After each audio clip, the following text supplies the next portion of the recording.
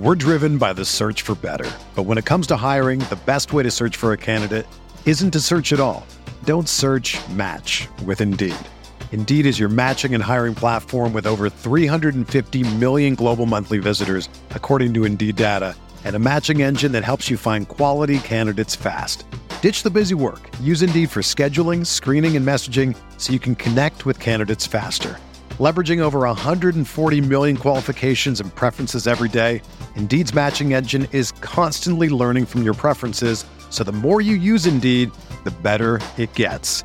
Join more than 3.5 million businesses worldwide that use Indeed to hire great talent fast. And listeners of this show will get a $75 sponsored job credit to get your jobs more visibility at Indeed.com/Blue Wire. Just go to Indeed.com/Blue Wire right now and support our show by saying that you heard about Indeed on this podcast. That's Indeed.com/Blue Wire. Terms and conditions apply. Need to hire? You need Indeed. What's up, everybody? Welcome to the Backliners podcast. You know I got them in the wrong order on the overlay, and that's how it goes. That's the usual coin flip whenever we've got a guest on. It's Aggro and Bera, as per usual, but today we have a very special guest. It's lead designer for Smite. It's none other than Hi-Rez or Titan Ajax. AJ, thanks so much for coming on to talk a little bit about Season 9 right before it launches. Yeah, happy to be here. Miss you guys. It's fun to just hang out for a while. I know. And we get a little bit of a late night start time so that we can now we can say whatever we want, you know, because it's later. Whatever we want. So dirty. Can we whatever or the can hell we not we want? swear? That's the question we have to ask ourselves. And Bera, if you watch enough I Think You Should Leave, that's a reference you should understand. But because you don't think that show's funny, you won't get it. So Bera, it's not that I don't think it's funny, it's just not funny. Bera, come over here. Right. Come over here. You're ruining the podcast. Okay? Yeah, you're ruining the. You like everybody the show, else is here. Yes, AJ I'm literally doing a bit from that same skit that Aggro was just quoting 1 second ago. Like, why do you think the game is doing so well, Bera? It's because the lead designer's a genius who likes I Think You Should Leave. Like, it's the best show of all time. It's not funny. You're right. It's hilarious. I wish it was. well, everyone is open to their own opinion. That one just happens to be wrong. Wrong. You're not. You're wrong. Hey, Bear and I are teaming up on that against you, AJ, on opposite sides of the same argument. AJ, remind me to show you. I got Mike. I got PVM a cameo from Detective Crashmore. As like a Christmas present, and it's hilarious. That's one of the most nonsensical skits in the whole show. I love that skit so much. Every time I watch it, too, bro. It's so good. So funny. Yeah. Yeah, I love that part of the skit. All right, let's talk about Smite before I decide I don't want to be on a show with Bear anymore. It usually doesn't take that long. So last week we started on the Season 9 patch notes. Obviously, there's so much that we couldn't pack it all into one show. We talked about relics and all of their new upgrades last time, so we're going to start exactly where we left off, which is with glyph items.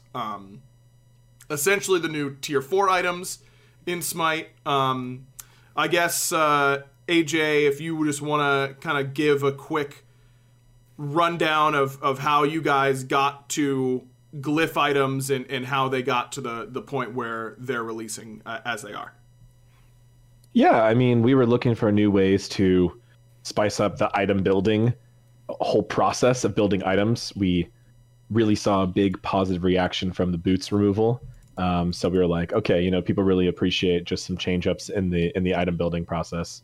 And it's more than just introducing new item, right? It's like trying to introduce a new twist on the system as a whole, which is a tricky thing to do, right? Because it's already pretty complicated, and then getting too complicated is a bit of a risk. Relics were a little bit more straightforward because that's a pretty, standard, just 3 tiers, buy your upgrades, and people have kind of been clamoring for relic upgrades for a long time. But this was something we were trying to surprise the community a little bit.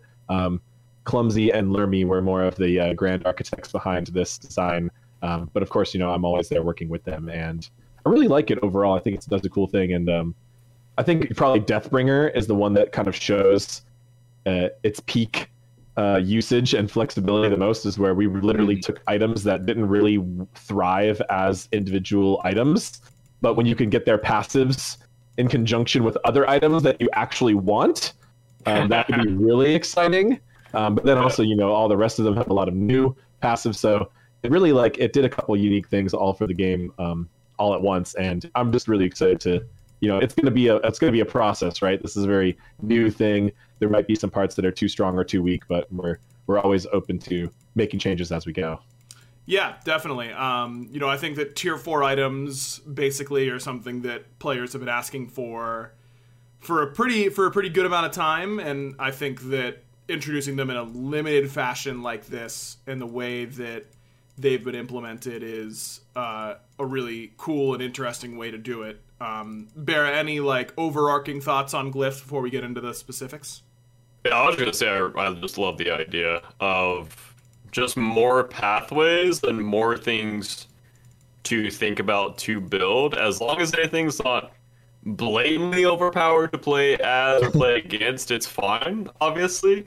But I was a big fan of the relic idea. Even in season 1, I loved it. Just the fact that you can beads for aggression is just really cool, and the fact that you guys went down the whole relic list and added everything just makes the game so much more unique, in my opinion. And the tier 4s of items, in my opinion, are the same direction of uniqueness and putting more thought into your actual builds instead of just herder, I'm ADC, I've been building the same things. Let me spice this up a little bit, and I love that direction. Yeah, I think in the amount of play testing I've done and PTS play and that kind of stuff, every game I'm oh my god, there's so many ways I want to be spending my gold. Mm-hmm. And it makes the game feel really dynamic, that it isn't as simple as buy the item that I can finish and buy some wards and walk out of base. Yeah. I really have to think about, is it worth upgrading my Jotuns on the character that I'm playing or against their comp? Do I need that ability lifesteal on one of the Jotuns upgrades? Or is it more important for me to spend my gold on my relics at my second item spike or, 6 items? I don't know. I think that it just opens up a whole lot of really interesting thought paths, and that's what makes me really interested in MOBAs is these complex decisions. And so I think that's really smart. And I also really, I thought it was a really smart idea to not give these items any stat upgrades and only passives for their gold. Yeah. I really like that direction. Some of them kind of give stats through their passives, like the protection conversion on Amulet and Stronghold, and so there's some of that, but it's not as much as if it had stats on top of those, right? Right, exactly. And you just kind of it's an interesting place to be with these items where we didn't introduce a ton of them.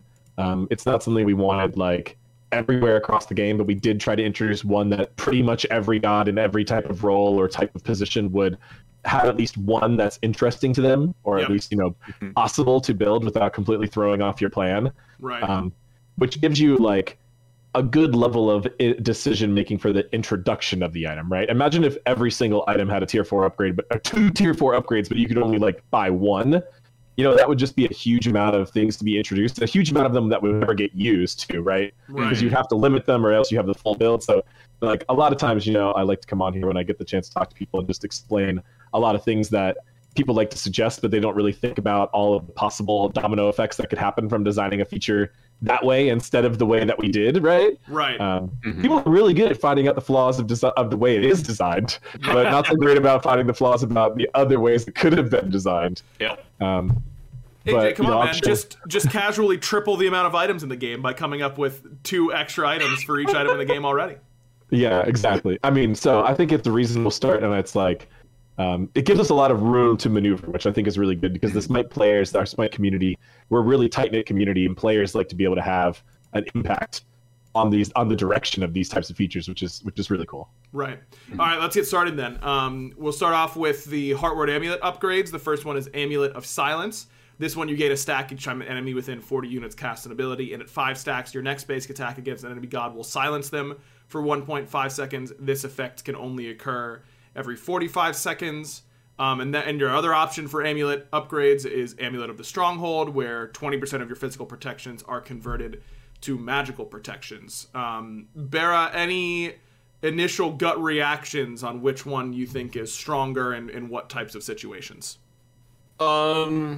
The first one seems kind of awkward to use, mainly because it's your basic attack that has a silence. And I don't know. I see a lot more support players buying Hardware than I see Solar's buying Hardware. Mm-hmm. So I'm just trying to picture like a support reliably doing this. Like maybe you can get a lot of value on like Sylvanas or like characters you can easily get that auto attack off on. Umoja. Yeah, Umoja as well. Yeah. Oh, that character. Woohoo! Love that character. The most nerfed one in the game? Yeah, you don't have any problems with her anymore. You're fine. Yeah, no, she's actually... I actually forgot about her. She's still good? That's weird. And then the other one, obviously, it's like very straightforward. You're just getting prots off of your magical prots. Yeah.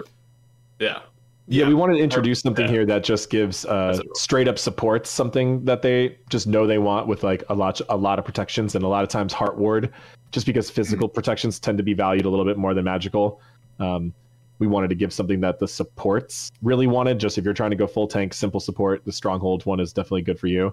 Silence was obviously the one that's like has a lot more unique flavor to your play style or your god choice, but you know, I think it has a lot of potential. Like, imagine just pairing this with any traditional support, like, you know, Geb blinks in, stuns everybody, but then he could follow up on hitting someone else with a basic attack to silence them additionally longer after that. Right. You know, Sobek plucks someone back, and as they're trying to run away, he just wipes you with his axe once and puts another silence on you as you're trying to get out of there.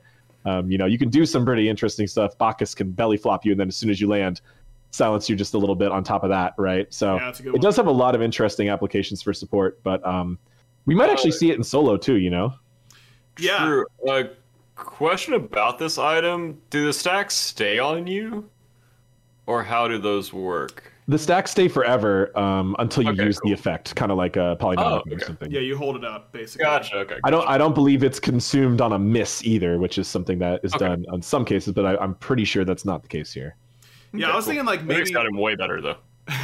Maybe like Vomana, you know, you want to be building a lot of physical protection on him. You just like splash an Amulet of the Stronghold and then like 6 physical defense items, and now you're tanking everyone, and you've got power and attack speed because of your passive. Yeah, I played a Ymir game recently where I was thinking about going Amulet of Silence, and then because I was really tanky and didn't feel like I needed the Stronghold passive, but I was like, I've got a lot of CC already. Do I need to silence them for another 1.5? And I was like, yeah, of course I do. That sounds awesome. Like, why wouldn't I want to do that? Well, Ymir is kind of weird because you want to start hitting them right away, so you would kind of overlap it with your stun potentially, which wouldn't be as good. Right, yeah. But I think that both of these have some interesting things. Putting you on the spot a bit here, AJ, because I also don't know how it works. Athena Reach. Can I silence multiple gods with this? Oh, man, Athena Reach is such a mess, that ability. Yeah. It has so many unique interactions that are hard to tell if they'll consistently work. Fair enough. I honestly don't remember if I think we've specifically ruled it as a basic attack, so it should. I don't believe that this would silence multiple targets, though, because it should consume the stacks and go on cooldown on the first hit. Yeah. That would make sense. Okay. But there is often bugs where Athena's Reach does not proc basic attack items that it's intended to proc, so, you know. Gotcha. That might be one. I don't know if it might have been already caught in PTS. You know, someone might have found it. It might work as intended, or it might be one that I'll be hearing about soon. You know. Fair enough. You shut up the podcast that this was supposed to work. Yeah. Aren't you so glad when you do the podcast, AJ? So now you get to get yelled at about even more stuff. It's okay. At least I've set myself up for that. This one might have that's true. That might have that issue, but. Exactly. Hopefully, that definitely feels like a strong combo. But that is a cool place also to apply this ability on, or this item on. But this one's definitely much more specific to your comp or your playstyle than Stronghold. Yep. Yeah, and if they've got a lot of channeled abilities, adding an extra silence feels really good. But honestly, Amulet of Silence is the way that I like. Like, that's one of my favorite glyphs, honestly. I like the way that one plays because it is really unique and really like specific to your playstyle or your team comp or your god choice. Whereas we were trying to avoid making as many glyphs that were just like, feel like you just want to buy this 100% of the time, every time on the entire roll. Right. Yeah, I think that there's definitely a good strength and weakness for both of those, and I expect both will see play depending on what they're playing against or what you have. Next up, it's Breastplate of Determination. Each time you are hit by an ability, gain a stack of 5 protections that corresponds to the damage type you were hit with, up to a max of 4 of each type. Once you reach max stacks of both kinds, gain a burst of 20% movement speed and double your protections gained by this effect for 8 seconds, after which all stacks are removed. So this is not going to be particularly good up against, for physical compositions and that kind of stuff, but very good against balanced team compositions. Oh, I was supposed to read both at the same time, sorry. Breastplate of Vigilance is when your ultimate ability is finished casting, you provide an aura in a 40-unit range around you, reducing basic attack damage from enemies by 30% for 5 seconds. Which has been nerfed to 15%. Which has been cut in half. 10%? Let's go! 15. I can't remember what we nerfed it to. Hold on, scrolling down the patch notes. Yeah, I'm reading the originals, so sorry. Yeah, you can... I'm here on the doc. Yeah, the official doc. Well, I'm here on the public-facing patch notes. Yeah, you don't want to accidentally spoil something.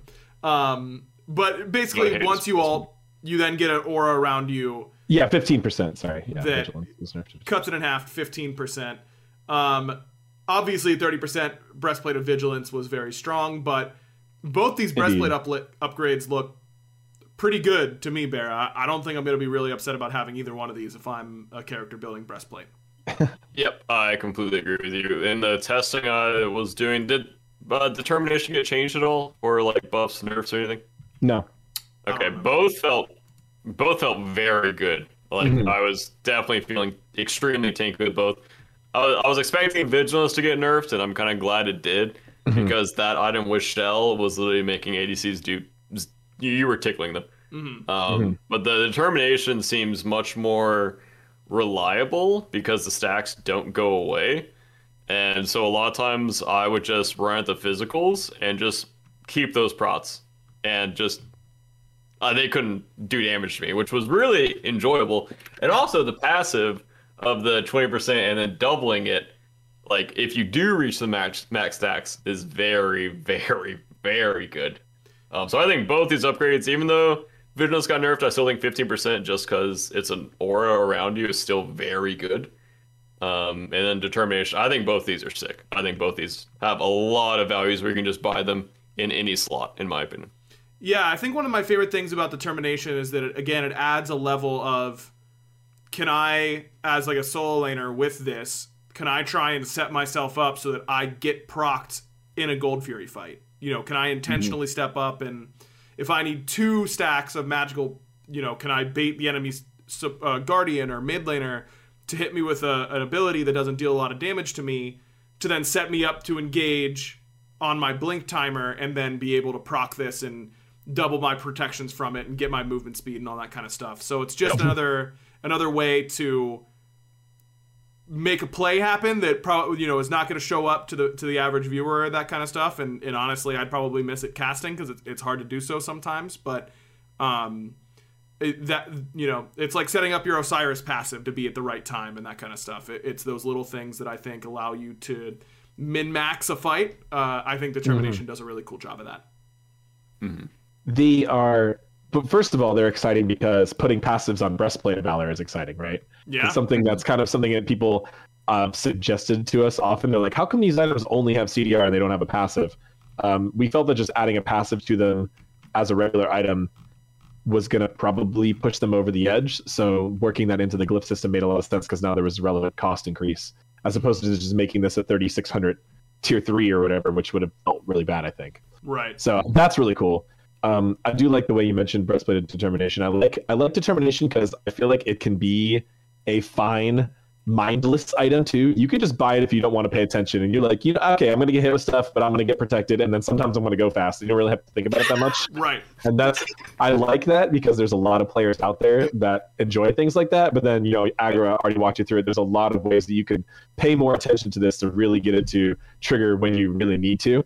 And then obviously Breastplate of Vigilance, it's an on-alt trigger, which is a very unique type of trigger we only use sparingly. So certain gods are really good at triggering this type of thing consistently on targets you want to trigger it on. Others have a harder time doing it, right? So there's already going to be a decision on what type of god you can play if you really want to focus on countering the enemy ADC, right? You're going to have to pick not just your god pick how they work into them, but you have to pick into, can I reliably even proc this item on them too, which is just an interesting thing to think about. Yeah, definitely. Big fan of both of these for sure. Is there a visual effect on the Determination passive when it procs? Yeah, I'm sure there is. Okay, cool. Yeah, I don't remember what it is, but I'm sure there is. I don't recall what it looks like exactly. Yeah, it's probably a sprinty looking thing, but it the lines coming off of them. Yeah, but the protections can stack back up afterwards. I assume that they don't start stacking again until that 8 seconds is complete. Yeah. Okay. So, and 8 seconds for that much movement speed is quite a long time. So it's a strong proc. This determination one, we're probably going to have our eye on this one. You know, we're going to probably keep a close eye on this one here. I see some numbers. Now that I'm reading this seems pretty good, actually. I see some numbers. Yeah, definitely some knobs to turn there is often said. Which is a good thing, by the way. Yes. More knobs, the better, in my opinion. Sometimes, not all the time, but yeah, it's nice because when it only does one thing, right, it can be harder. Yep, definitely. All right, Deathbringer upgrades. Envenomed Deathbringer, critical hits on enemy gods afflict them with poison for 2 seconds. This poison slows them by 10% and reduces their damage output by 15%. And alongside that, Poison Star is no longer... Rip Poison Star. Yep, rest in peace. Yep. And rest in peace, Malice. Nobody will miss you. Yeah, seriously. Malicious Deathbringer. Successfully hitting an enemy god with a critical strike will subtract 1 second from all of your abilities currently on cooldown, except your ultimate ability. Barry, which one do you envision yourself building more often? Honestly, I'm gonna do the cop-out answer. I think both of them are really sick. I think on Gods with Steroids, I think the Malicious Deathbringer is really good because you just basically permanently get your steroid up. Yep. But if I'm against a frontline where I feel like if I'm against like a Zonqui, a Colon, like those kind of gods that I will need the Poison Star passive applied to them to help out our team fight, then I'll be going that route. But if I need obviously more cooldowns, or if I think that like on a guy like Chernobog where all of your cooldowns are so good, getting more of them is just better, then I'll be going the Malicious Deathbringer and just playing like selfishly. Yeah. Yeah, I mean, getting a full second off of all of your abilities currently on cooldown, like I'm thinking on her, jump in, get some crits, probably use my Aegis. By the time that's up, my jump is back up. I get to use it, defensively or aggressively again. I think a lot of options in those things. So I think that both of these feel pretty good. AJ, anything to add? Well, both of these items were really hard to find a good balance point for on their original Tier 3 versions, where they were always a little too strong or a little too weak, or they were too narrow on their application. So I just really like how combining them with Deathbringer they were kind of in passes that people liked. They felt unique and interesting, right? But like Poison Star, when it was too strong, caused a lot of complaints. Malice, when it was too strong, was only really good on a narrow set, a few gods. So being able to bring these together, I think just makes both of those passives. It's just makes those items live on in a really unique way where they can actually fit into builds. It's just like, I don't know. Maybe it's something that the more veteran Smite players would appreciate more, but like being able to see something like the Malice actually show up in more builds now because of this flexibility is just, it's touching in a way. You're like, oh, poor Malice, like nobody ever really cared for you, but now you can be a superstar finally. Yeah. Which I really like. Yeah, the Malice passive always seemed so cool, but it was just like, you only get so many item slots, and now you get to actually play with this passive and see what it can do, which is going to be really fun. Dude, I just thought about like Cirquet 1. Yeah, Cirquet 1, because you can crit on each of the parts of Cirquet 1, so you could subtract 3 seconds from all your cooldowns. That would be cool. This one, I believe... oh, no, wait. We were talking about putting an internal cooldown on this, but I don't think we did. It was a common suggestion in PTS, and we did heavily discuss it, but we chose not to for the time being. But previous Malice did... a lot of times these effects do have a cooldown, so you can't just get a huge amount of crits really, really quickly. Right. But it felt like the amount of places you could apply that successfully were relatively, rare. Right. So we'll see, right? I mean, Cirquet building full crit would be something we would like to see already, as opposed to seeing her in support so much. So, maybe that would be something big for her. But that's a balance topic that we had already considered and we're very close to doing, but decided not to for now. So that would be cool. Do it. Could happen. Yeah. Could happen. That could be fun. All right, Jotun's Ferocity. Your next basic attack marks an enemy god. If you hit the marked enemy or the marked enemy hits you with a base attack ability, gain 1 stack. Each stack provides 2% increased damage towards the marked enemy, stacking up to 10 times, so up to 20% extra damage. This effect can only occur once every 60 seconds. Or Jotun's Vigor. If you drop below 40% health, you gain 10% movement speed and 40% of physical ability lifesteal for 5 seconds. This can only occur once every 15 And seconds. that one was nerfed as well. I was gonna say, the lifesteal was nerfed from 40 to 30. Okay, so 30% physical ability lifesteal. So you've got kind of like a dueling one with ferocity, but you need to be an assassin that can basic attack somewhere in your combo to make it worth your time. Or you've got sustain, heal back up type of one here from Jotun's Vigor. Which one, give me some thoughts on these here, Barry. I was using Vigor a lot because I felt like the cooldown on Ferocity was a little too long. So I didn't want to experiment with it because I was mainly playing Slash with viewers, so I wanted to be constantly fighting, and I didn't want to have to worry about that 6-second cooldown. But I do think for late game jungle 1v1s, Ferocity has to be sick. Yeah. The amount of damage output you can do, or like you said, you have to be a character that can proc it with the basic attack. Which might change the way junglers are starting fights and positioning fights in late game. Or I like mid game as well, obviously. But I felt a lot of value from Vigor, basically just because the cooldown's so low. I was getting a lot of procs of it, and also the physical ability lifesteal is pretty high. And then since it's building off Jones, you already have cooldown built into it, so the physical ability lifesteal is just more attractive because you're obviously going to have more cooldowns and stuff. But I do think Ferocity does have its points, but I didn't experiment that much with it. Yeah, I really... also, Ferocity might be good on ADCs as well. I just didn't. Yeah, it really could be. Yeah, I played a Chiron game, and I was like, man, Ferocity is going to feel really good. And then I think I had to build Brawlers or something like that and didn't have room for it. But Ferocity on a god like Chiron, I'm sure, would feel absolutely insane. Mark them, you already get the stack, hit them with the 2, it gives you more stacks, you're doing everything really well. I do think that, on a god like, I played a Thor game, and I wanted both of these really badly because I felt like they could both be really good. Then I kind of ended up deciding that I'm not going to be able to basic attack early enough in my combo as Thor to make it really worth my time. So I ended up going Vigor. But if I was really ahead, I probably would have gone Ferocity and spent the gold.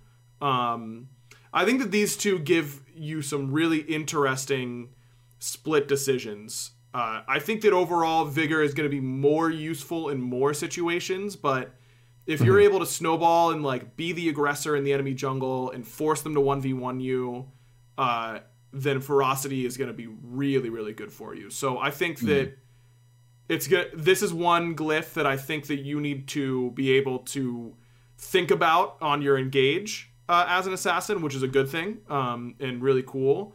But, a character like does Hun Bats really get a chance to use Ferocity super well?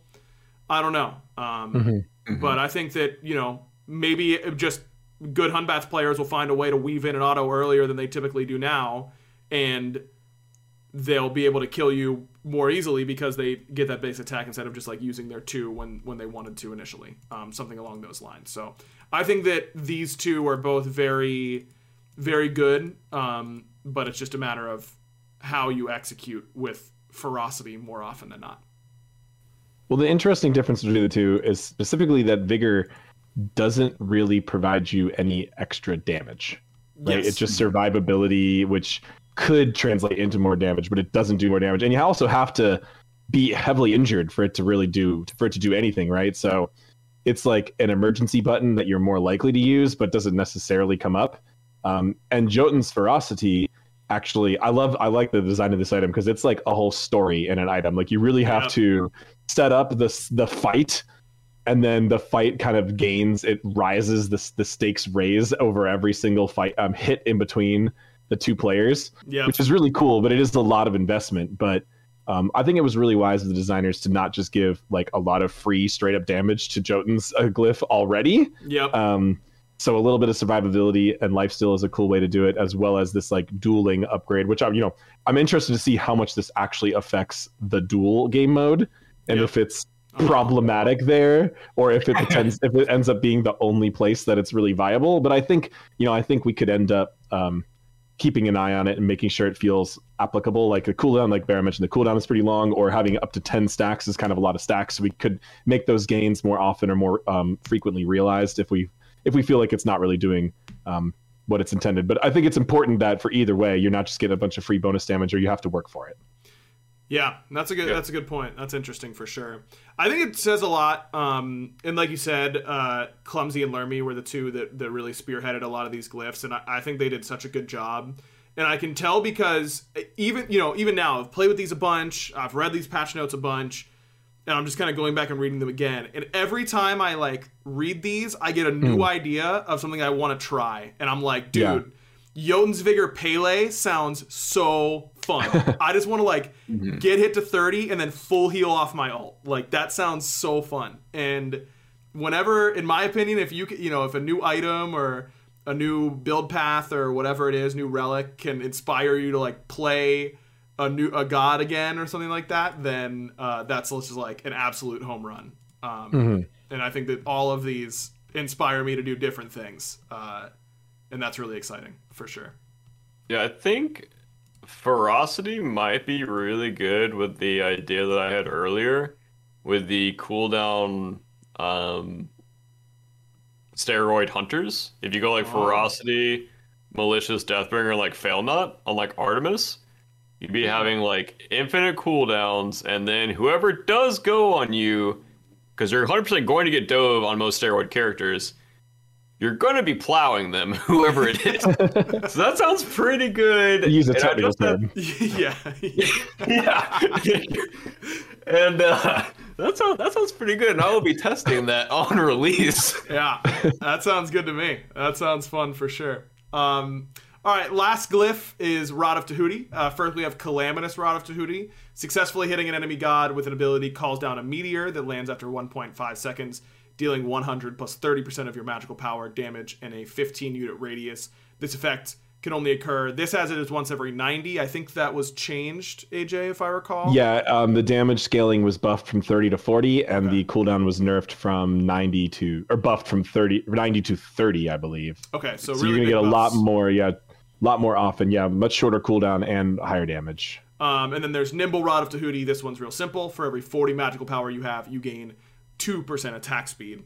And I think that this is one that, like we were just talking about with Jotuns, those are ones that there are characters where there are a lot of types of assassins where I want both of those effects and I have to really choose.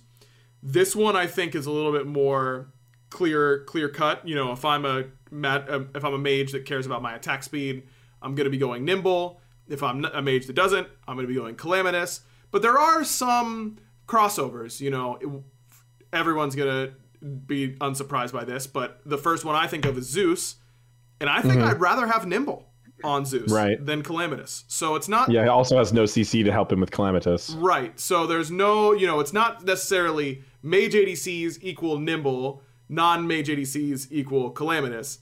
I mean, you have Thoth, who often uses his wall to get a bunch of extra damage on things. Right. In his basic attack. You have things like Hades, who are also applying marks, but, don't need it as bad. Oh, yeah. But you have some options for sure. Yeah. You have Zhonghui, who gets double proc basics, so getting that extra attack speed could be a non-zero amount of damage. Right. Yeah, I think obviously Calamitous got a ton of buffs, and for good reason. I think this was the glyph that felt the most behind, but like we were talking about earlier, a lot of knobs to turn here, whether it's damage or cooldown or speed of the projectile, all that kind of stuff, all very doable things.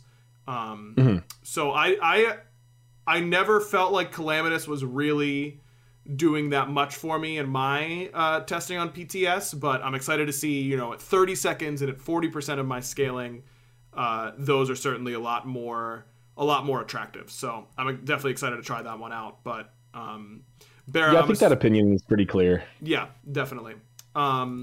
Barra, I'm assuming that Nimble was feeling pretty good for you on those mage ADCs.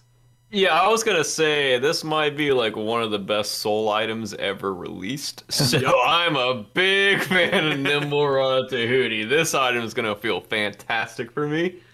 And then I had the same opinion as Aggro for Calamitous. I thought it was like really bad on release just because it was 90 seconds and it just, like you said, it felt like it was the most behind. Too inconsistent. But yeah, that as well. And I think the buffs are sick to it, and I think it'll actually be bought now and used well. And I also didn't think of what you said, AJ, where if you're a mage with CC, I don't know why that never clicked in my head, but that makes a lot more sense now. Yeah, you can guarantee it yourself. Someone mentioned in chat like Scylla, like if you hit with a Scylla 1, it's a guaranteed meteor proc pretty much, unless they cleanse it. Dude, and Disco Crush is coming 2, down. I like pull two people together. Anything that does damage and CCs at the same time. Like I said, this does say successfully hit, which, again, I don't want to be throwing anyone under the bus, but that generally would mean that even if you hit with like an Anubis Mummy that does no damage, the meteor would proc. So you can definitely, there's certain gods it's going to proc better on. And also, we got a lot of feedback about the timing and the area of effect, but those things are harder to change in PTS because they require other changes from the art team and stuff like that. So we're definitely going to keep that in mind going forward if we feel like this item's not showing up enough, or if just mage ADCs are just continue to dominate, we'll be looking at that archetype as a whole for nerfs. And there was also, I guess it's not really as interesting of a bug fix, but there was a bug, as a balance change where there was a bug fix for Nimble Rod where the passive was just stop working sometimes on PTS, but that's been fixed.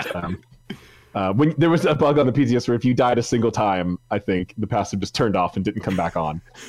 So position better for that was not the intent, so we fixed that. Yeah, bringing back the old. Although maybe we should make an item that does that. Like, you die one time and just sell it, bro. Just sell it. Like you just messed up. Dude, those old hearts, stacking Heartseeker and that kind of stuff, just take it to the extreme. More. Yep. Oh yeah, never mind. We already had that. We're not doing it again. Yeah, exactly. All right, that does it for glyphs. We're gonna have to probably zoom a bit here towards items. There's no chance we get to. You probably want to go more. You want to go more general, like class role, like as a single topic. That's how I wrote the patch notes, so that'd make it easier. But that's up to you. That's how you got to run your show. Well, it's just the thing is that I looked at like my little, on a website. You see like where your scroll wheel is, and I'm at like 40. I'm not even at 50%. Yeah, we're almost halfway. Yeah, and I'm like, okay, we're gonna have to, it would be a pipe dream to get through them all tonight. So we'll probably just do itemization tonight and then gods after we get some more games in because the patch goes live on Tuesday. Yeah, tonight is the only night for speculation, though. I know. Yeah, and they do come for the hot takes. That's for sure. Yep. All right, real quick, crit adjustments. Just more likely to hit on your percentage of your crit chance. You're less likely to be streaky one way or the other. You're less likely to be unlucky or incredibly lucky when tossing these crits. Barra, how did this feel to you on PTS? Well, ADC felt really good the games that they weren't building breastplate and shell and that kind of stuff, but now that those have been nerfed, I think crit will feel way better. And I'll actually do damage, but I didn't actually realize I didn't feel the crit adjustment, I guess. Or like as a player, it's hard to numerically figure out if I'm supposed to be critting in that situation or not. Sure. Yeah. So I didn't really feel that difference. But yeah, it was more about just. Well, you're also doing 25% less damage each crit. Yep. Yes. Did you feel that difference? Everything felt bad when I was countered. I'll just say that. Yeah, if they were going to build the good stuff against you, you weren't going to be doing damage no matter what. And that wouldn't have changed with the 25% extra, I imagine. Yep. One way or the other. Yep. AJ, you can tell me if you feel a different way, but for me, I read the dev notes here and what you guys said, and read Chaos's incredibly big brain thread about it on Twitter. And if Barra's feedback is, I didn't notice it, that seems like an absolute win. Correct. Yeah. That that's it should generally just feel more smooth overall, and if you don't notice that you feel like you're critting less than you should have, then it sounds like it's working. Yeah, I would agree. I think that's generally the thought process here. Really, the bigger change to it was the damage nerf, right? The damage nerf to crit is a pretty big deal. It's all moving towards a little bit more of a normalization. Like, it feels good to crit and get some bonus damage, but it didn't need to be as intense and as RNG driven. Just too high risk, high reward tends to feel bad in MOBAs for everyone. But I think also, no risk, no reward also feels bad. So, there's definitely a room for, we were not interested in the very popular Reddit suggestion of just remove crit and do something different in its place. Right. Like, hitting streaks of basic attacks to, deals more damage or something like that, right? There's this common proposal to just get rid of crit, but it's nice to still have. So I think the damage nerf is the part that most people are overlooking. And like when we shipped items like Atalantas and everyone's looking at it in a vacuum and they're like, why is this item so insane? It's like, because this item is doing 25% less damage than it would have done before. Right. Which is a 25% damage nerf is massive, right? There's very rarely do we nerf any single thing in the game when it's overpowered by 25%. It's extremely rarely. So all hunters, all crit builds got hit like that hard, which is why some of these crit items go real hard. Yeah. And I think the general audience just kind of missed out on that and was thinking a little bit too much about, okay, like, so the algorithm and like, there's trigonometry flying around in their brains and stuff, and they're trying to calculate how much is they're going to hit. It's like, no, you just do less damage all the time though, also. Right. So I think it's a good balance of what we struck, but it's definitely going to be one that we're going to require a good bit of data collection on. It's going to be hard to collect this from perception. So I'm interested to see how do hunter build damage change overall? Like how do hunters per damage per match change in the future? Things like that to help us make any future guided decisions on it. Right. Yeah, I think that makes a lot of sense. Okay, really quickly over starter items, a couple solo laners, get changes. Bluestone is back, all right? There's my hot take for the day. Bluestone is back. Everyone's going to build Axe because they're cowards forever. All right, confirmed. But Bluestone you is build back. Axe day 1 of Season 9. You're confirmed scared. Go. Also, Death's Toll has been buffed many times too, and people have just thought like that they have kind of forgotten about that as even a possibility. But everyone's going to say Axe has to be built. Everyone's going to keep building Axe because it's the safe pick. Yep. But then we're going to see Bluestone come back and do some work, even with just this small gold change, as well as just the other changes in the entire patch. You know what? You're right, AJ. Bluestone is back. I'm with you. I'm hopping on. And then I think Talisman is also, if you end up against a Bluestone warrior in solo, you're probably still better off switching to the sorry, I always call it Talisman because it looks like a necklace, but Sigil. Yes. Because the Sigil, the stacking protection is going to be really good for you. The Axe is you're going to get bullied harder if you start with the Axe. So we did nerf Axe again, though. If we have to nerf it again before people get the picture, we will. But I think already it's in a good spot. But sometimes we have to go over and beyond the actual balance before people get the point. Yep. Smite players are really smart. Happens all the time. Really smart. Yeah. Remember when Guan Yu was good and Guan had to get like 5 buffs in a row, and then everyone was like, "How did he get to this point? He's insane." Yeah. It's like you didn't play him for all these buffs. Like we knew. Guan Yu was good for like 4 years, and then still had to be buffed. Yep, exactly. Okay. The only other starter I wanted to mention, Eye of the Jungle upgrades getting buffs, I think is good. We did see a good amount of Eye of the Jungle as a starter item. But the pros really punked us on that one. Yeah, they by really not buying this item. They were like, "Hey, this would be funny if we just never buy this item and then they wait until they buff it and then build it a bunch of worlds." Exactly. Like always, you got me, guys. Isn't it really fun to have to do balance like weeks before we actually get to see it implemented? We just have to like predict what based on what they're saying. And as far as something that we buffed that showed up at Worlds, that's not too big of a deal. That's pretty fair. And could have been worse. And those upgrades were underperforming, I think, in comparison to the other jungle upgrades. So I'm a fan of Seer and Protector upgrades. Okay, Mystical Mail nerf feels good. Pridwin nerf feels good. Always a fan of those. Bulwark nerf. And that shield nerf also translates to the damage nerf because the damage is based off of the shield size. Right. So that's a pretty big nerf for solos, which again, a lot of people were going a little crazy over how many new items introduced some seemingly powerful things to solos, but at the same point, heavily nerfing 2, if not 3 of their core items. It's a big shift. They might be in a stronger position overall, but it's -3 plus 3.5 or something like that, at most, which is still a big difference. And changing 3 whole items in your build or so could change up the god pool quite a bit as well. Right. And then Barra Telkines loses 10 power. Big deal for mage ADCs or no? We'll see. Sometimes mage ADCs are good and sometimes they're bad. So it's just kind of like when they feel like they can get absolutely bullied by hunters is when they'll disappear. And I don't know if this change is big enough to push them out, but also it's a brand new map, brand new meta. So we'll see. And also in my opinion, Mage ADCs are just better in comp than they are in ranked, and Yep. that stuff because you just get more peel and more setup and everything. So we'll see. We'll see. We might have to. I totally believe it'll be possible that a Mage ADCs have to be nerfed again in 9-2. But it was hard to tell, and really for the start of the new season, we don't like any particular archetype or role or class or even sub archetype to feel, oh, like this is totally not my season. Like already, it hasn't even started and I'm out, right? So we knew, even though Mage ADCs are overperforming, you could say competitively, they're more popular right now. We didn't want to over nerf that and just take a whole bunch of gods off the roster. We like to try to keep the beginning of the season as open as possible. But if Mage ADCs continue at the rate that they're going to be cruising for another nerf, that's for sure.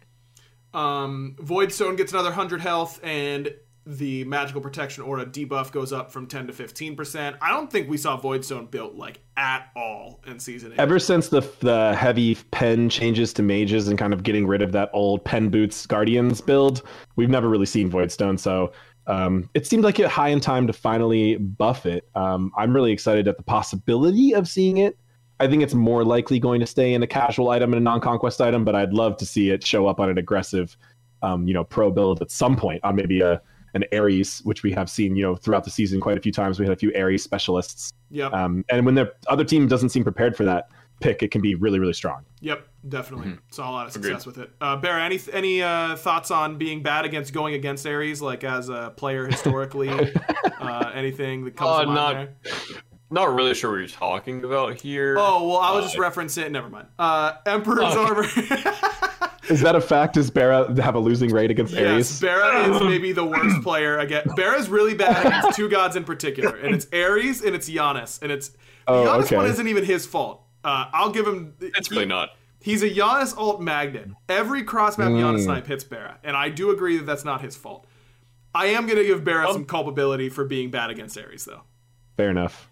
I just don't have enough beads, don't have enough CC immunity. My teammates don't have enough beads, CC immunity. We released Charybdis now, I was going to say the same thing. We just gave you Charybdis, okay? Yeah. Yeah, I'll still die to him, bro. Just I'll find a way. Also, I will say 100 health is a lot. That is a big buff for Voidstone. I feel like people are overlooking this just because, as you said, aggro has kind of been unbuilt for a long time. Yep. Or unbuilt, not built. 100 health is a lot. That is a big buff. Yep, agreed. Emperor's Armor gets a little buff. That one feels good, but pretty much the same thing. Jade Emperors, with the Voidstone buff, maybe we could see like the Yorms. Artio obviously saw a ton of play. We saw Jade at Worlds. I think we did see like one, yeah. I think we saw Another actually Ares buff. one. Yeah. Because I was surprised to see it actually, because we hadn't seen it much at all. Yep. Another counter item for hunters, though, which perhaps we may have over-indexed on this update just a little bit, but Emperor's Armor, I think, is also just sleeper good. It's a very good item. It does a lot of good things for you. People underrate the passive, especially sieging and Smite is very difficult, and people really undervalue that, how much Emperor's Armor can help your team siege, which can make your whole life easier, which can be really strong. Yeah. And I mean, a 40% attack speed, now it's 50% buff to your tower, if you could give a 50% attack speed buff to anyone on your team, you would insta-buy an item that does that, Yep. Well, you have to be standing under your own tower, right? Right. It's certainly situational, but it's so strong. And now you're getting 50% more auto attacks. Well, we also made it asymmetrical now where defending your own tower is stronger than sieging the opponent's tower. So we're interested to see if that actually makes it, if it becomes meta enough and you see them on both supports all the time, then the whole sieging phase gets even more difficult. Yeah. As opposed to easier, which will be interesting. But it'll only be a 10% difference as opposed to the 40 or something percent difference swing you could get if you get it and your opponent doesn't, right? Right. Which could be really big. Yeah. Since the passive does stack and offset, and it used to cancel itself out, but now it's still values the defender. Yeah, I'm interested to see how much we'll see of that. I think it definitely could be good. Black Dorman Runeforged get some adjustments. Don't even read these because we've changed them already. All right, not even reading them. Well, we've changed We didn't change Runeforged, but we completely rechanged the whole Blackthorn one, and now it is what it is before, except minus 20 power or something, a big nerf. Sure. Hydonemian line gets a little bit better, as you said, maybe over-indexing a little bit against hunters, but something to keep an eye on. And then Yep. Berserker Shield, getting 10 more physical protections, feeling good for some of those auto attack warriors, which haven't been super dominant in recent memory. Right, so Solo is still seeing potentially a big shift in their builds with getting 4 of their potential key items build when you include Blackthorn as well. 4 of their key items being nerfed heavily. And a bunch of different ones being buffed, but that doesn't mean they're necessarily going to pick them up. So it's going to be interesting to see what they end up picking. Make sure you watch twitch.tv/Nika tomorrow or on Tuesday to figure out what he's building, because that's what I'm going to do for whenever I'm doing it. Nika, friend. It's going to be an exciting day, that's for sure. Yeah, I can't wait for Tuesday, man. It's going to be awesome. All right, some more mage changes. Staff of Mirrodin gets another 10 power and increase the duration of the passive from 6 to 8.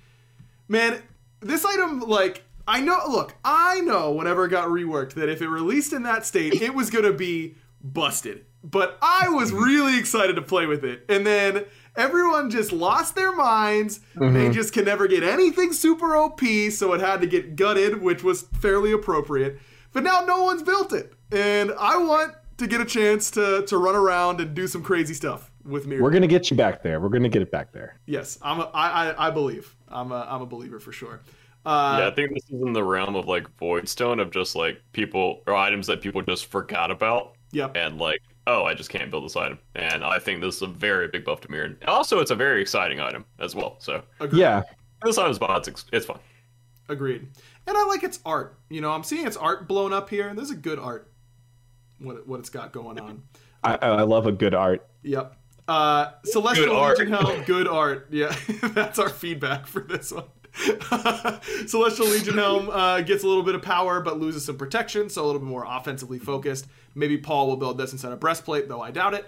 Yeah, we'd like to Staff. see some ability to counter the early jungle if you really want to, but people tend to not want something too protecty. You just need a little bit. A little bit of protections goes a long way in the beginning. So having more power to actually make this feel like a reasonable item to have throughout half the game where you don't feel like you just want to sell it as quickly as possible. I feel like I can hear Ponpon's voice in my head being like, the first 100 protections are the most valuable. There should be like a little like the more you know pop up of Ponpon. Yeah, where he comes into we have to go to an elementary school and book a room so we could turn a chair backwards and sit down on it and tell us about things. Hey kids, did you know that your first 100 procs are the most valuable that you can build? Like that, just little things like that to teach you the intricacies of how it works. Ponpon's like my little angel on my shoulder of how math works all the time. That is true. I think this will be pretty good on mage ADCs as well. Ah, that's a good point. Good point, Bear. Yeah, helps you trade in lane. Back in the day, it was like season 3 or 4, we were like rushing the old Celestial. Yep. I do think it's quite a sacrifice to rush this item instead of the other traditional, like usually mage ADCs, they just want their rings, they want their lifesteal so bad. It would be tough to do. But if you're really against, a physical hunter and you're getting a jungler that you think is going to visit your lane frequently, I could totally see it makes sense. Yep. Or like a double physical lane, like if people start running like Sturkats. The warrior support or the assassin support. Yeah, that makes sense too. Fenrir support getting this would feel... we saw a lot of that at Worlds, that's for sure. Sure did. Warlock staff got 10 more power. Still think this item is pretty underrated, but was punished by fast jungler starts depending on Season 9. If you're able to get through your early game with less jungle visits than you did in Season 8, which remains to be seen, then Warlocks is going to be good. That's, if you're playing a few weeks from now and you're like, I don't get ganked that much, you should probably start building Warlocks. Okay. Were you Dumb question, is this like the base power or like... Base power. Yes, that's base power. Okay. Another thing to note just about this section we're entering is that all of these are actually percent pen items getting some buffs. They're not getting buffs to their percent pen, but they're all getting buffs. As well as, it's not on this section of the patch notes, but you scroll down in the PTS changes, mages also got buffs to all of their flat pen items as well. So we know that the traditional mid lane mage was something people were a little concerned about going into the season. We wanted to bring them up. We had buffed all these percent pen items, which we thought was a pretty good start, but in PTS we found that wasn't quite enough, so we buffed all the flat pen as well. So and that is huge. That's an important thing to consider when you're only looking at one change line, that says Warlock staff getting 10 power, but it's also it's a percent pen item, so you're now getting more flat power while also building percent pen, which can be really important. Yep. I'm a Warlock staff lover. I think it's been really underbought in general. I agree. I think that item is really strong. I understand people who think they're not going to actually get to realize the full gains of it, but man, it's a good item. Yep. Then Charon's gets 10 power. So does Obsidian Shard, and Obsidian Shard loses 100 gold on the cost, so it gets better there. Ob Shard has to be good by now, please. It is. It has to be. It's good. Build it. Please. Build it. And Charon's is also one we've been back and forth on quite a bit. That was kind of the mage meta item for the first half of the year. Yep. Bringing back power on it, because I think the mistakes with Charon's coin usually end up when it just gives too much utility and too much other stuff. But I think it's good for us to have strong power and percent pen choices for the mages. Yep. And like AJ said, getting 5 more flat pen on Desolation, Divine Ruin, and all 4, right? The Magus. No, just 3 because just those 3. The shard is in right, the last item, right? That is a huge change for mages. I think that in my testing, I thought it was very noticeable. I'm going to be building to start the season. I'm going to be on double flat pen rush again. So you're not going to be playing hunters, though? No, I'm not playing a whole lot of hunters unless my ADC is Locke and Freya or something like that. Then I would, but I'm intending. I think that in what I played, mages felt very, very strong through the early to mid game, like from your first flat pen item until your second flat pen item. I do think that they are not quite as good in the late game as some other classes, but that's just my impressions right now. We'll see if that ends up being the case. But I think that it's going to be a lot like it was whenever flat pen was strong a few seasons ago, which is at your 2-item power spike, you are going to be the strongest character on the map. And I would play characters that abuse that well. So another point that I saw come up a few times in PTS that I thought was really interesting was if people are building into all of the anti-hunter items, that's going to make having a mage really important. Yep. Or if you try to build a mage ADC and mid-hunter comp, you're going to get double countered by all that stuff. So another thing that I think people often lose in the early perception phases of these topics is how the overall class balance can influence each other. So we might see mages rise up again, not just because of their item buffs, but just because you need some good old-fashioned ability damage just to chunk people. And you got better flat pen, better percent pen options now that, as well as those bonus damage procs that might just be enough to help get those frontliners off your backline, Yeah, I'm a big believer in mages in the early to mid game right now. I think they're going to be really good there. I just think that, I don't think Tiamat uses like double flat pen as well as a god like Poseidon or something like that is going to. So pick with that in mind. If you don't want to build like Magus plus Deso or Deso plus Divine, and you won't be feeling good about it, then I don't know how good that mage is right now. But if you can build those things, like Merlin rushing those 2 flat pen items feels really good. That's what I'm going to be playing. Discordia, Agni. Yep. Yeah, Agni feels really good with them. Discordia, those are definitely I'm so bummed we didn't see a World's Agni after all the buffs he got this year. He feels so good now. I do think he feels good as well. But he's close. He's close. Maybe he'll need one more buff if we can cleverly design it, right? Yep. Yeah. I think it depends on the junglers that are being played, if he can be played. Yes. Yeah, he has some bad jungle matchups for sure. He's weak to Fenrir. Yes. Yeah. Fenrir used Brutalize. It's super effective. Yeah, we all know how it goes. Absolutely. Rage, going into some hunter itemization. Rage gets 5 more power. Failnot gets 150 gold off, and Failnot was already starting to come back a little bit pre this buff. And again, this is all with the idea in mind that you're critting for less damage, so these items lost stat efficiency, so giving them some back in some areas makes a lot of sense. Deathbringer gains 5 power, 5 crit chance, and loses 100 gold, so now sub 3k. Big buff. Yep, big buff to Deathbringer, plus, of course, your glyphs building off of that. Shadow Steel gets another 5% attack speed, and the duration of the healing reduction debuff goes from 6 seconds to 10 seconds. So that feels really good. This was already really kind of like... This was already kind of slotting in that first item slot. If you were a character that was going to be building crit and didn't use Crusher that well, you could kind of put Shadow Steel in that same slot. I imagine that this feels really good as a first item. No. We had seen a few people do that, and I feel like the player base generally thought they were like memeing or something like that. They were like, "Why are you building this item? It's bad." But people just generally undervalue anti-heal. But that's a different topic. Agreed. I like that especially the Deathbringer buff. It's maybe a little heavy-handed because Deathbringer now with the crit damage reduction on a normal crit, Deathbringer becomes even more important because it's effectively the percent increase you're seeing from Deathbringer is even bigger than before. Right. But then it's also getting really heavily buffed. So it's really kind of us saying, like, if you're going to go crit build, you probably need Deathbringer. Yep. But, I've already been seeing some really interesting builds. I think Zapman had already claimed to have optimized the Season 9 build already for pure damage, and it hasn't had any of the items that we've said have been strong today so far. So we'll see. Yeah, I don't recall it exactly by memory, but I remember it was like the math guy figured it out, and this is like Zap's new build. It's like Silver Branch, Jotun's Glyph, not the I don't know, maybe just different, maybe just Crusher or something like that. It was an interesting build. I think it did have a crit splash in it, still like maybe Wind Demon or something.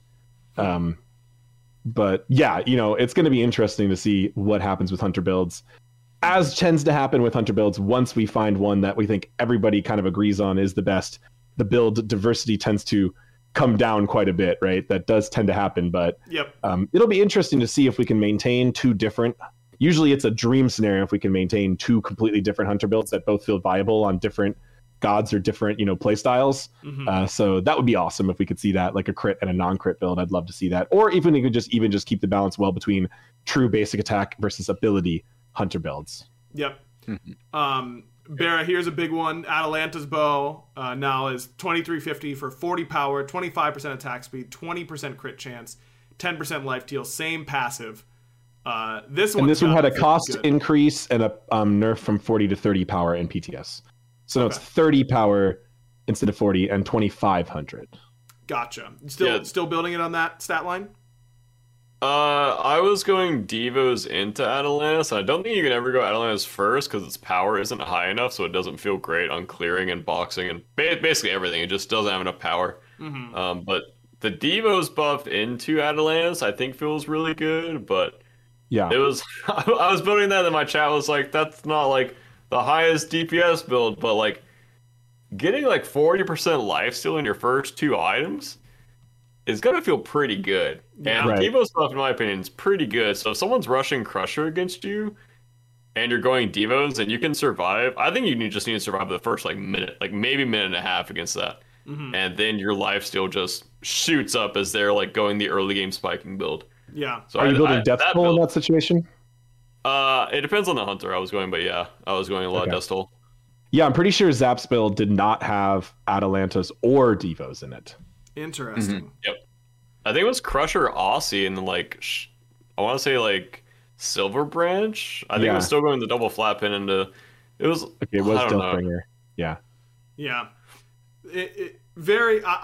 I don't know, man. This Devos buff, you no longer have to stack it to 70. It's now 50 stacks, and the power per stack has gone up from 0.5 to 0.8. So you need less stacks, and it actually increases your total power from 65 to 70. This item has got to be good. That's a lot of power. It's just a lot of power on a single item, and less stacks. So it's hard to believe that that's not a really good item now. Yeah. But it's crazy to me that people still have a lot of competition with it, which is cool. Yeah. Yeah, it's definitely not dominated from what I've seen. But, like you said, Hunter builds typically homogenize more quickly than other builds. The Silver Branch buff from up to 20% pen, too, is also... That's a big 10%. You might see a 10 increase on some other things, like 10 power somewhere, but that's not a big of a deal, maybe. But 10% pen is really huge. But that was mostly because Atalanta's rework to a crit item... We wanted to make sure Hunters and basic attackers still had a 20% pen option available to them. Because those are very rare across the game, right? 20% pen items are pretty rare. Yep, those definitely come at a premium. And then Toxic Blade increased max stacks from 2 to 3. Feels good. That feels more like an auto attack assassin buff that Hunters typically don't have room for it. They'd rather go Shadow Steel. But that's what I was gonna say. Still feels good. for Toxic Blade for sure. So definitely some interesting Hunter itemization. Barra, do you know what general build you would recommend for Hunters loading in on Tuesday? What you're going to be trying to make work? I'm probably gonna troll around with the Devos, Atalantis, steroid hunters with Failnut, Deathbringer, and the new Jotuns just to play around with it and see how good it feels. You gonna throw Runeforged in there for me?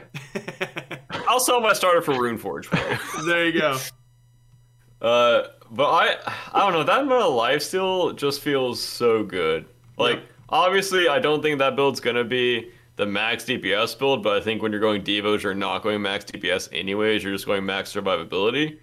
And also, you can tank objectives so much easier with that amount of lifesteal plus crit. You might be able to solo Gold Furies now with that build, with the crit. So it just depends on if you want the max DPS build or if you want survivability, which in my opinion is exciting because I view both options as very good options to build. It just depends on what your role is in the game and what you as a player want to do. Yeah, I'm really happy to hear that from a design perspective because I like when hunters, generally they're considered only just do the most damage, but now when you have options beyond doing the most damage that could be attractive, that's great. As well as with the Toxic Blade and Shadow Steel buffs, they have some of the best healing counter on them as well, which is really cool because, I feel like a lot of time when a hunter is just chaining basic attacks onto you, you shouldn't be able to heal out of that. That is something that you really shouldn't be able to. Maybe getting poked with a long distance mage ability, okay, fine, you should be able to run away and heal up, but I think hunters, really given the option, should be able to be the shredders to take those type of players down. And obviously assassins could be doing that as well, but to me that's a really cool kind of, almost not to say rock paper scissors, but it's creating some cool individual class to other classes that are asymmetrical type of counters. Yeah, because I don't really think we gave healers anything good against hunters, but we did give warriors something good against hunters, but then hunters can shred healers. So it's some cool subclass counters going on in season 9 that I'm excited to see. That could change your build from time to time more so than we see hunters normally do. Definitely agreed. All right, last but not least, itemization for assassins. One of my favorites that I'm really excited about is Hydra's Lament. It goes from 2150 to 2300, so 150 gold more, but now has 10% physical penetration. That's a cheap price for 10 pen, right? 100%. Yeah. And we just saw that because Silver Branch, it costs 200 gold for 10% pen and only 150 here. So Hydra's Lament got it on sale. And I think Hydra's going to be sick, man. I think that this item is so good and so cool. And Hunbats, Susano, these types of assassins that want to be building Hydras but couldn't fit it before are going to be very happy and be more than willing to spend the extra 150 gold. Just feels really good. It's an exciting item to see come back, right? It's an item that's always been a kind of a fan favorite, but never really been meta. So it's I think it's about time. Yep, agreed. Maybe even Thor can start building again. The old Hydra's Thor. Make sure you one-shot someone through your combo. Really fun. Golden Blade got 5 more power from 30 to 35 and 5 more attack speed from 15 to 20. So see, here's the thing though, the gods that use Golden Blade are terrible right now, so yes, we're trying our best to give them something, but Arachne, Bakasura, that's what I was gonna say. Good luck. I think it's gonna help a good bit, and those gods can really be casual shredders, but don't see them much on the high end. I'd like to see them show up a little bit more on that end, but it might just be not possible, right? So at least we want to make them feel better at other levels of play. This also is a massive buff to laning Horus or jungle Horus, as he is a Golden Blade. That might be a real thing too with the Horus buffs later in this patch. I really hope it is. I think I would actually be very excited to see that too. Really cool. I would love a world where Horus is a viable jungler. I think that would be such a cool god to have in the jungle. But I don't know. Well, I love the idea of a support warrior, but I think we pushed him too far into it, right? So I love the idea of bringing him back to being more of a flex warrior. If Horus takes over Erlang Shen spot or whatever, that would be really cool, right? Agreed. Absolutely love that. Soul Eater gets 5 more power on the base version and on Evolved, but also increase the physical ability lifesteal from 20% to 25% on Evolved Soul Eater. Don't go Soul Eater if you're an assassin and you've got a Hell or an Afro on your team, because they're going to build Divine anyways and you're going to be really sad. But if you have no healing at all on your team, and you're a god like Pele or something like that can make use of, or Bastet, these ability-oriented assassins, Soul Eater can still be really good in those. And maybe this helps Wukong come back as well, because last time Wukong was meta, he was kind of building this. With the Bluestone buffs. Yep. We definitely seen this on a few warriors, and I'm also just interested to see if I feel like this item has never really been that good. Yep. Like, I guess maybe it's in some early days, like when it was first redesigned or something like that, it maybe was really strong until it caught its first nerfs. But just excited to see if this can do anything different to the warriors and the assassins that do use it, because it's very specific. I don't know. This item asks very specific things of you as a player. Yep. And a lot of people, I feel like, just build this item just because they love this item. They build it on anyone they can, even if it's really terrible on them. Right. So I'd be interested to see if we get the higher skill tier picking this item up and people get some guidance on where this item is actually good, instead of just throwing it on every warrior they can because they think it's fun to heal themselves a little bit. That's honestly whenever I buy the item. Yeah. I mean, I feel like that's most of this item's usage is that. Yep. Two things that just came to mind really quickly. Bara, the Hydra's buff, really good for Hydra's Medusa, so make sure you're trying that. Do you think Hydra's is viable on any hunters? It is to like troll around and have fun with, but in an actual competitive scenario, I don't think I would go it. But maybe AJ, I don't know. How is Hydra's Medusa bad? This is what I've been saying to him this whole time. Okay, you come around the corner, they're good players. They turned around, but they're slowed. Hydra's auto. Then you dash, you Hydra's auto. You 2, you Hydra's auto. You 1, you Hydra's auto. It's gotta be good. I really thought this item always has had hunter potential.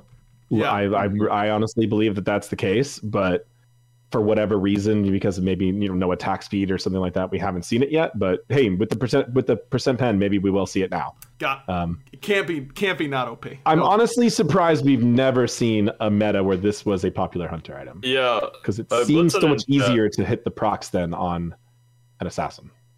But I think like Pringle's running like Hydra's crit Uller, and it would like one shot you. Yeah. So yeah, exactly. That, I mean, God's, I guess it's, in my opinion, it's only Uller. Medusa, gotta be good. If I can freely dash every situation, yeah. But it'd be sick. If I'm just pressing my 1 and auto attack. I mean, what about even someone like Artemis? You like Tusky, they're guaranteed stunned. Boom, you get a hit. Drop the trap on them. They're guaranteed rooted. Boom, you get a hit on them. Turn on your stim, you're going to get another hit. I feel like it's good on more gods than we give it credit for. It just depends on I think I would rather have like a more consistent DPS item unless I'm bursting an assassin down. Sure. Against tanks, it doesn't feel great, but maybe with the penetration, that'll help a lot. And that was also intended to help assassin scale better into the late game. Yep. I'm really glad everyone enjoys our Hydras on Hunters podcast. I'll test it for you. Thank you. There you go. That's what we want to hear. Also, this is my second thought. Looking at this, the unevolved Soul Eater art next to the evolved Soul Eater art, this is a very easy I sleep woke meme. Because it's like darkened and then like eyes lit up. So someone else get on that, please. This podcast has been going too long already. What do you mean? Last item for us to talk about, Bloodforged. How about this? I think that it's really funny. I see it in other MOBAs all the time. Like League players, like they are so keyed in on like what each stat is worth in gold, like monetarily. Bloodforged, this buff is very exciting and very cool, but I think it's so funny. Decreased cost from 2,800 to 2,750, so it's 50 gold cheaper, and added 5% movement speed all the time. So you heard it here first. The official amount of gold that 5% movement speed is worth is negative 50 gold. That's definitely not the case, no, right? I know, I'm trolling. I'm trolling too much. But yes. That is funny, though, to think of it like that. 5% movement speed on Bloodforged. This has got to feel so good for, like, Mercury and that kind of stuff. Like, oh, man. Mercury with Bloodforged already feels great. It's going to feel even better with the 5% movement speed. I think. Could this be a hunter item, Bara? Yeah, 100%, bro. Any, like, movement speed I can get to, like, we've seen this on hunters from metas from time to time as well already. Yep. Yeah, I think, like, if you need the early rush against someone who's going, like, Crusher and you can save up for the Bloodforged spike, the movement speed gives it so much value. And if I can get away with, say, like, Hachi going like Cal and Bloodforge, and I can have like that much extra movement speed in lane in the 1v1, that's gotta be sick. Like that's gotta feel good. Yeah, and this item, I mean, just that extra movement speed all the time is going to be a big deal for a lot of assassins, not just ones like Mercury who need the. But I mean, hey, Mercury was making a little bit of a comeback because of that change where he can now made you look over walls. Yep. So maybe we see more of it. Yep. Overall, I think this was another item that seemed like a casual fan favorite, but was never ever really that good.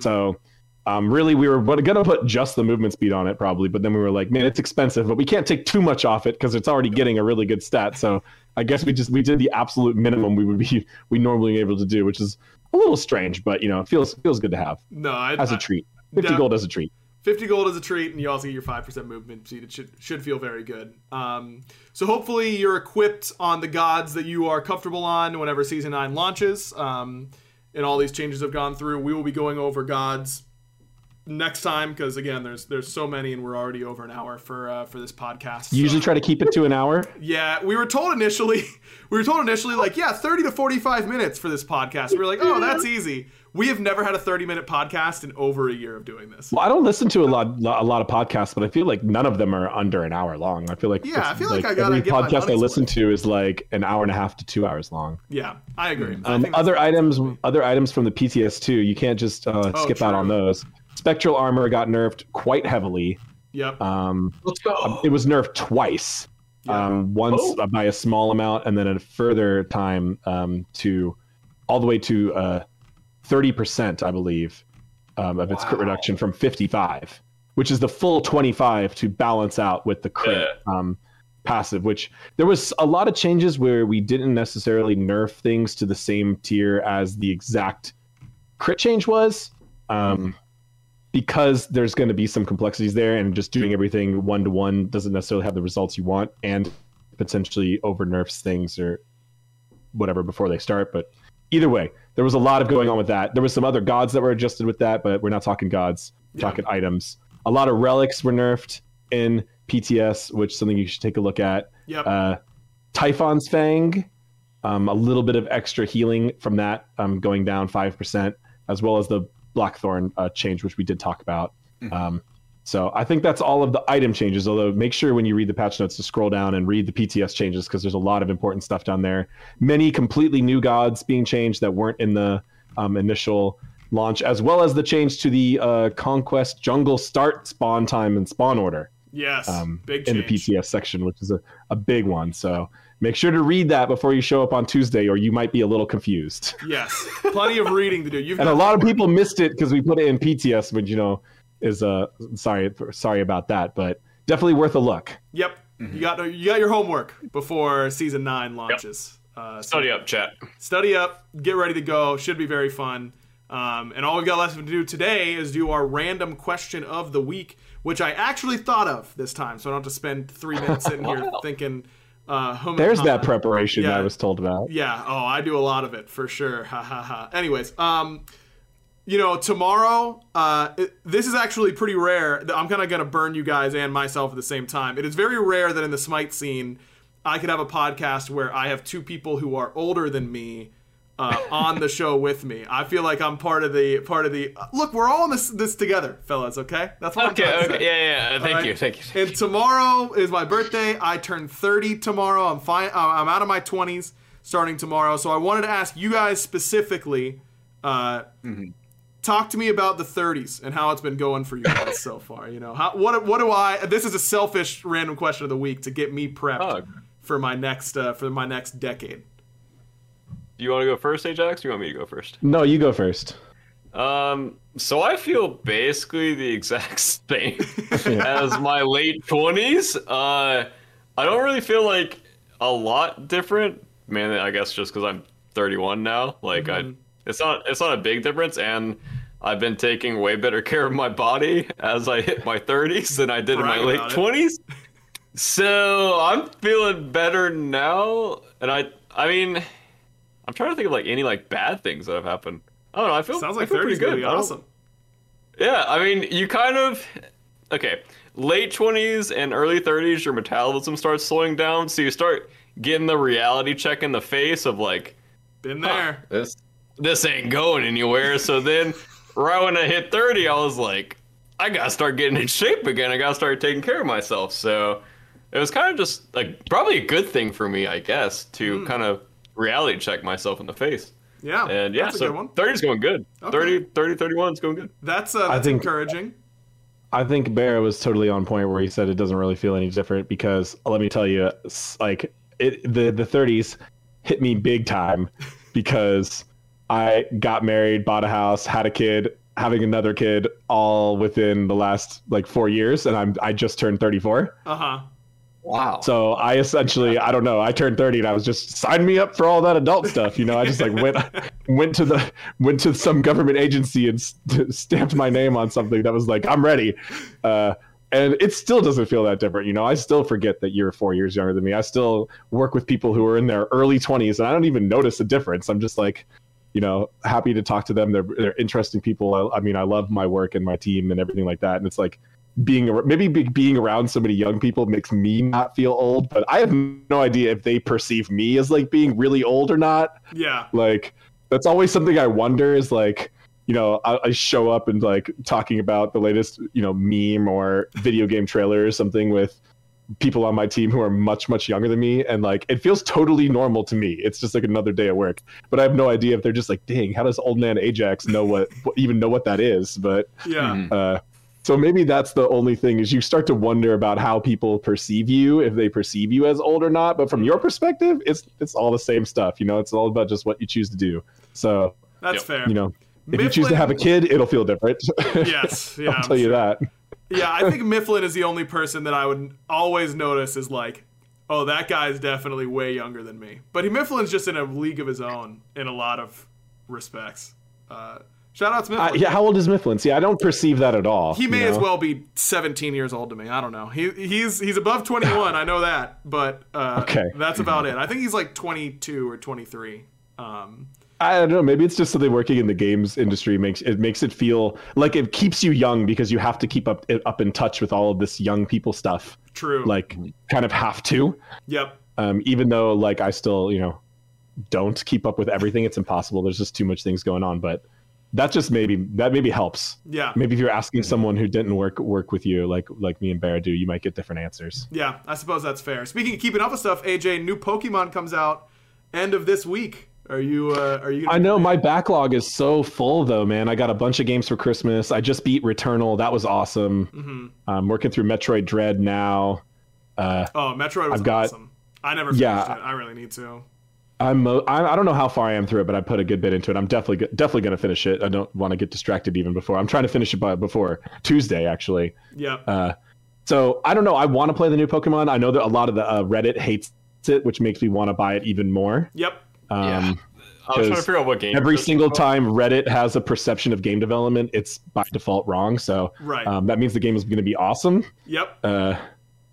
I have intentionally. But I'm a huge Pokemon fan, but I'm still probably gonna wait a little bit. I have not watched any trailers, read any reviews. I find those to be very unhelpful to me unless I'm like on the fence about buying it.